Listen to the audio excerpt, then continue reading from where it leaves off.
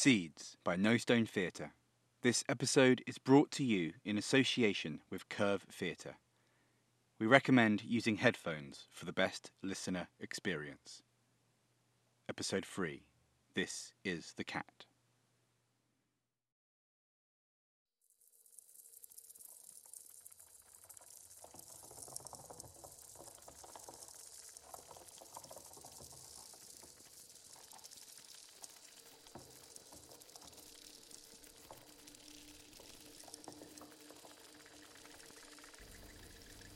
Why have you stopped, Dimitri?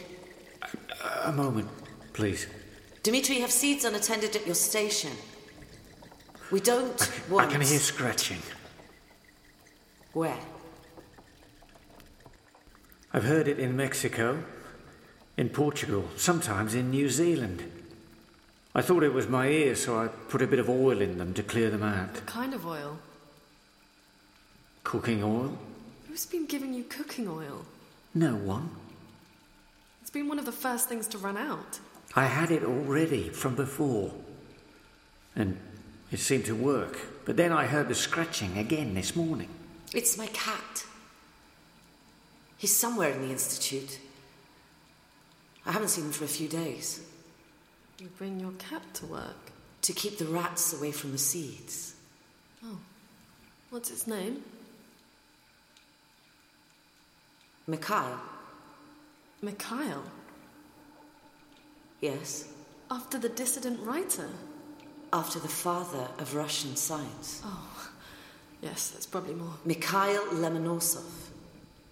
She can hardly call out the name of a dissident writer on the street, can she? She'd get locked up. Of course. Although I even wonder about Mikhail Lomonosov sometimes. Scientists fall in and out of favour, especially now.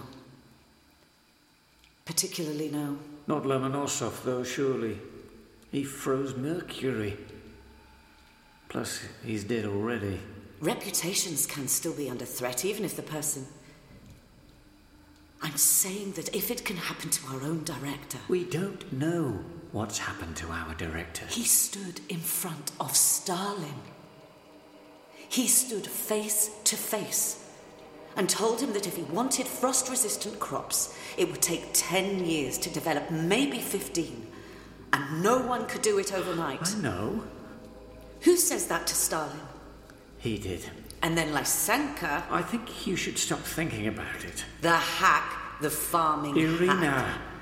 Lysenko stood in front of Stalin, face to face, and told him that if he wanted frost-resistant crops, he definitely could do it overnight. A much more popular answer, I imagine. Oh, you think so? People hear what they want to hear. Of course they do, but it's not true, is it? Which is why our director wrote to Lysenko, explaining why it wasn't true, and how modifying something overnight would cause thousands of crops to fail and millions to starve. And how could any man have that on his conscience? I must say, I very much admire the way he expresses himself. Well, we all do, of course we do. But since the letter was posted, we haven't seen him. You think it might have been intercepted? And passed to the NKVD, and deemed to express anti-Soviet sentiments. You should take a break, Irina. When did you last sleep? He's been away months, Dimitri. He might have been taken. We don't know that. And what if we're next? I don't think they'd bother with us. And what about Sasha? I don't think I'm of interest. I didn't mean that. I mean, what do we even know about you? You've known me for 2 months. Sasha came after all this. After the letter. She might be here because of the letter. I assure you, I was just a violinist with the Leningrad Radio Orchestra. If anything, we should be worried about what Leonid's been up to. Leonid's ill at home. He can barely see. He's been unreliable. He wouldn't have done anything. I shouldn't have. He might. It's a bad time to be a scientist, that's my point. People are suspicious. God, even I'm suspicious, and I'm... All right, look, let's not call the cat any name at present just to be on the safe side. Well, he's still scratching somewhere. How shall we get him out into the open? I use a whistle. Perhaps we could try calling his name anyway. No one's listening. We don't know that. Mikhail! You silly girl, I said we don't know that. Mikhail! I have a whistle. Mikhail!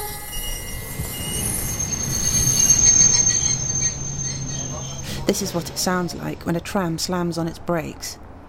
This is the driver getting out and picking a dead cat off the tracks and throwing it to the side of the road. This is him getting back in and shrugging his shoulders and picking up the tram intercom. It buzzes and whines. More strays, he says. Now there's less food being thrown away. We might hit another en route, so you should be ready for sudden braking. This is the rumble as we set off again. And these are the buildings along the route which pass by. Some of them wake tiny, fleeting moments for me. Not about my accident, but from earlier in my life. This is the building where my mother used to queue up for bread before she got sick, and I had to queue with her so that the grocer might pick out a bigger loaf for us. This is the music school where I took violin lessons with a borrowed violin until I was made to stop and give the violin back. This is the restaurant where my father asked me where I thought our food came from, and when I didn't know, he thumped the table and told me in a loud voice that potatoes were brought to Russia by Peter I. There were precise historical documents. This is Zayaki Island, where I took him to sober up. And he told me that it was on this spot that Peter the Great put his sword in the ground and demanded that a city be built, starting with a fortress, and that many serfs died building it. This is where he said, to make something great, you have to make a great sacrifice. But it was usually the workers that had to do it. This is the tram stop at the south end of Nevsky Prospect, and I feel I should be standing up and getting off. And so I pull myself up with the straps in the ceiling and I step off the tram. And I'm standing outside a McDonald's. Maybe getting off was just about hunger. It's closed though, too, and so I walk. And my body wants me to head west, towards a bridge. I sense the fire on the horizon, hotter now, and the creature that's rushing from it is faster now, too. Also on a journey, like I am. Also burning, also hungry. And it's a wayward journey like mine that this beast is taking through the streets that were once marshes, along the roads that were once glaciers, turning left and right and left again in search of something to satisfy it or make it burn brighter still. And I walk more quickly now. This is Stroganov Palace. And this is the palace bridge which crosses the river Neva. And this is a cafe which is locked and empty, bar the owner, who is inside smoking a cigarette and looking at his phone. This is me, banging on the window, and seeing him get up and walk to the back room without even looking over. This is the splash of a taxi as it goes past. And this is the statue of Mikhail Lomonosov, the plaque at its foot informing me that he was the father of Russian science. And my body doesn't know where to take me now. Maybe it never knew, and the whole journey was a promise of something that wouldn't come. Or it was just a way of dragging me out of the hospital to die like a cat in the rain. And I curse, and I sit, and I catch my breath. This is where the vitreous in my eyeballs becomes more liquid and microscopic fibres clump together and cast tiny shadows on my retina. This is what would happen to my eyes when I carried the bread home for my mother and wasn't allowed to eat it on the way. These are the hunger pangs still there, still growing. This is the world fading. This is the cold of the bronze at my back.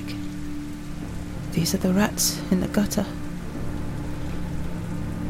And this is the storm overhead.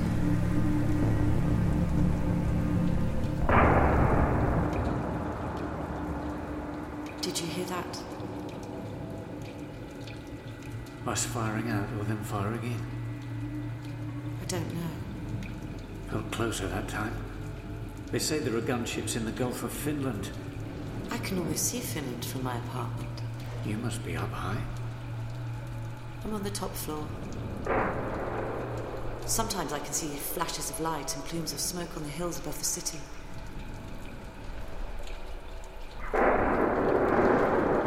There's another. Yes. We can't call it a blockade anymore. Don't say it.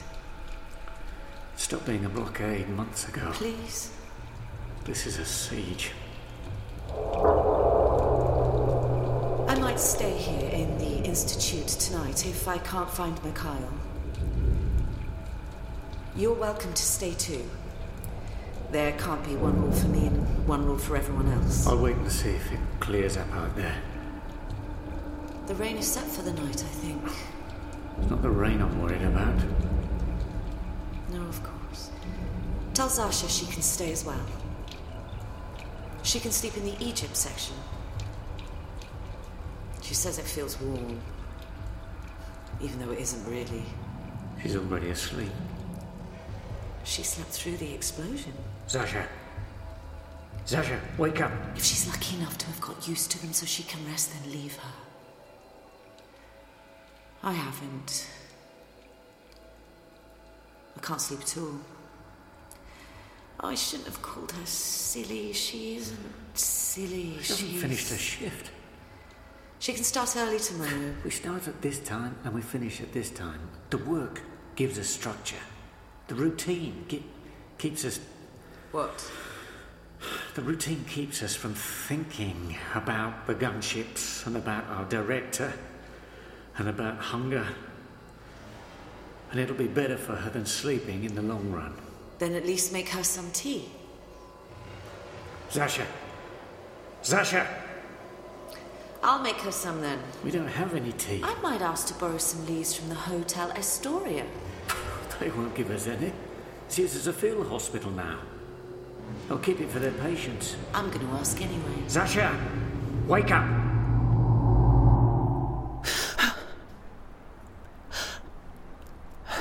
I wake up with a statue still at my back, and my hair still wet, but now there's a hot drink in a disposable cup by my side. It's steam rising from a little hole in the plastic lid. Looks like someone took pity on me as I slept. The man in the cafe must have come out after all. Or he knows me. No one else seems to know me. I take a sip. Black. Sweet. Russian tea. The tea the Cossacks brought back from China.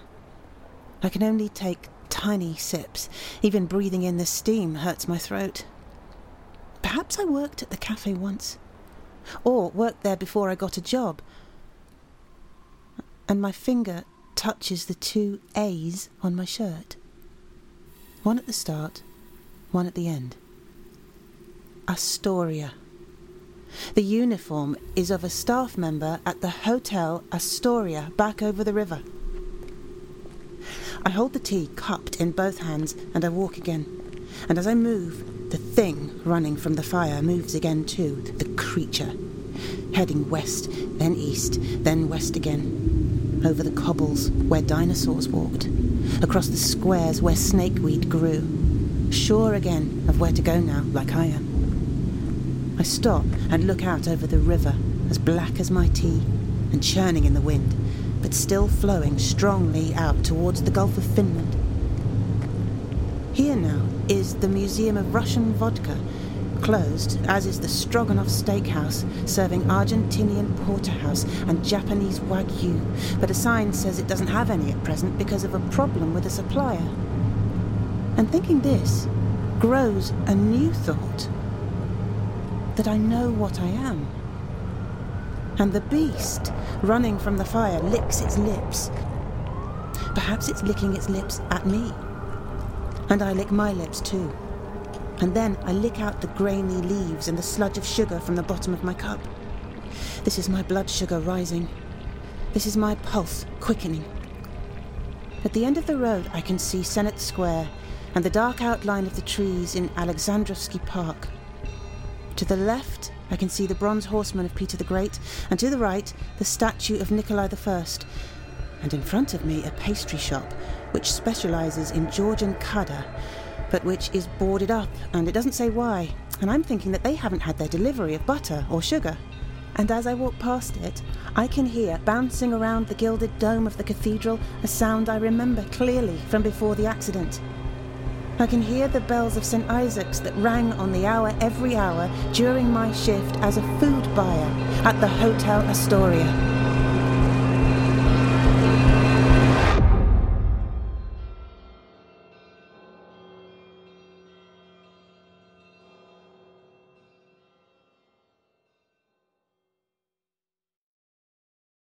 Seeds by No Stone Theatre, starring Nina Sasonia, Graham Rose, Jordan Kemp, Katie Stevens, and Kirsty Ryder. The text is by Nick Walker, music and sound design by John Owen, and the artwork by Gemma Hattersley. It was directed by Nicholas Pitt and produced by Johanna Taylor. Episode 3 was brought to you in partnership with Curve, a state-of-the-art theatre based in the heart of Leicester's vibrant cultural quarter. Over 750,000 people a year engage with Curve through performances and projects in Leicester, across the UK, as well as internationally. Curve has developed a reputation for producing, programming and touring a bold and diverse programme of musicals, plays, new work, dance and opera. And all of this is presented alongside a dynamic mix of community engagement, artist development and learning programmes which firmly places audiences, artists and communities at the heart of everything Curve does.